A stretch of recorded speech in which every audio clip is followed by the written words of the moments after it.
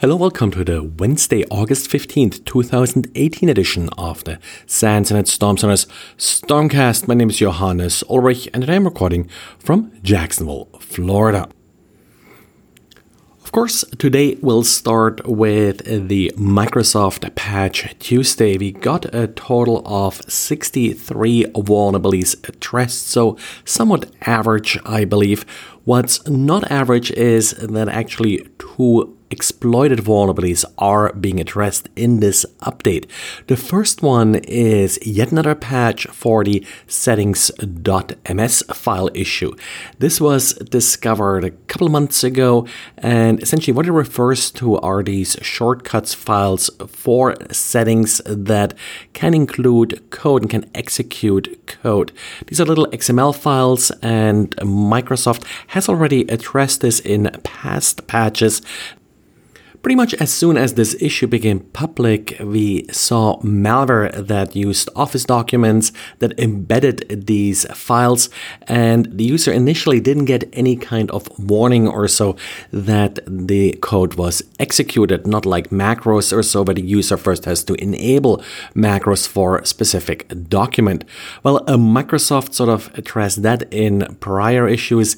With this latest update, they sort of fix the last hole here, in that they now properly validate any paths inside the XML document, and that should sort of put an end to these remote code execution exploits.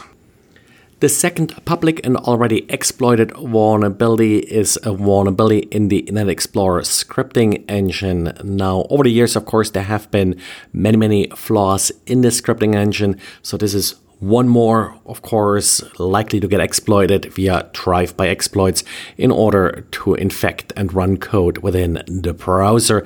This one will only give access as the user running the browser. Other than that, as usual, lots of browser and Office vulnerabilities. There's also a server remote code execution vulnerability in Microsoft SQL Server. Not much known about this yet, but this could, of course, potentially be interesting. Adobe, of course, also released its updates, and the Flash updates have been integrated into this update from Microsoft. As far as priorities go, I would definitely pay attention to the SQL Server vulnerability. Like I said, we don't really know much about it yet, but if that's actually sort of an unauthenticated remote executable flaw, this could become a big deal quickly. The client-side vulnerabilities, well, apply them as usual. Yes, the settings.ms has been exploited, but like I said, Microsoft has already put some mitigations in place, so I wouldn't really be too terribly scared of this vulnerability. But Microsoft wasn't the only one releasing patches today. Probably at least as important as the Microsoft patch was a patch released by Oracle for its database product. This vulnerability that is being addressed in this patch does allow arbitrary code execution.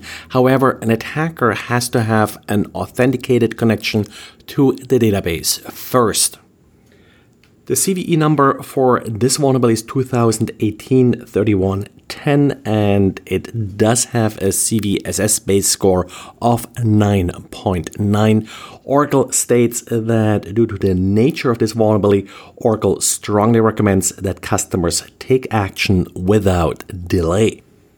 Now, databases, of course, are usually not directly exposed and you don't allow random users to connect to them, but this would be a great sort of vulnerability once an attacker has, for example, access to a web application to then escalate that and leverage the exploit to gain full access to the database that the web application connects to.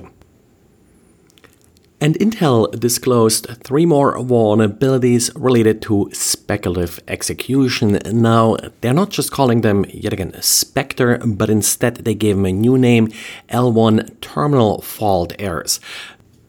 When software does try to access memory that hasn't actually been mapped to a hardware location, this will fail with a terminal fault, but thanks to speculative execution, some memory may already be loaded in the L1 cache, and that of course then may lead to some of the now well-known side channel attacks to read out this memory.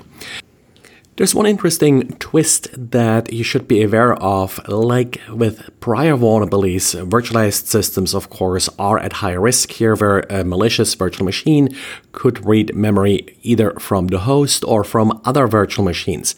In order to patch this, you not only have to patch the host, you also have to patch the guest operating system. So you have to make sure that all your guests are running patched operating systems, otherwise they can attack other guests. So the patch doesn't protect the guest, the patch will protect the other guests on the system. And of course, here you're running the risk that a malicious user that is able to swap kernels in one of the guest operating systems would be able to load an unpatched kernel. More details about this vulnerability will be released later this week at the Usenix conference. Well, and that's it for today. So thanks again for listening, and talk to you again tomorrow. Bye.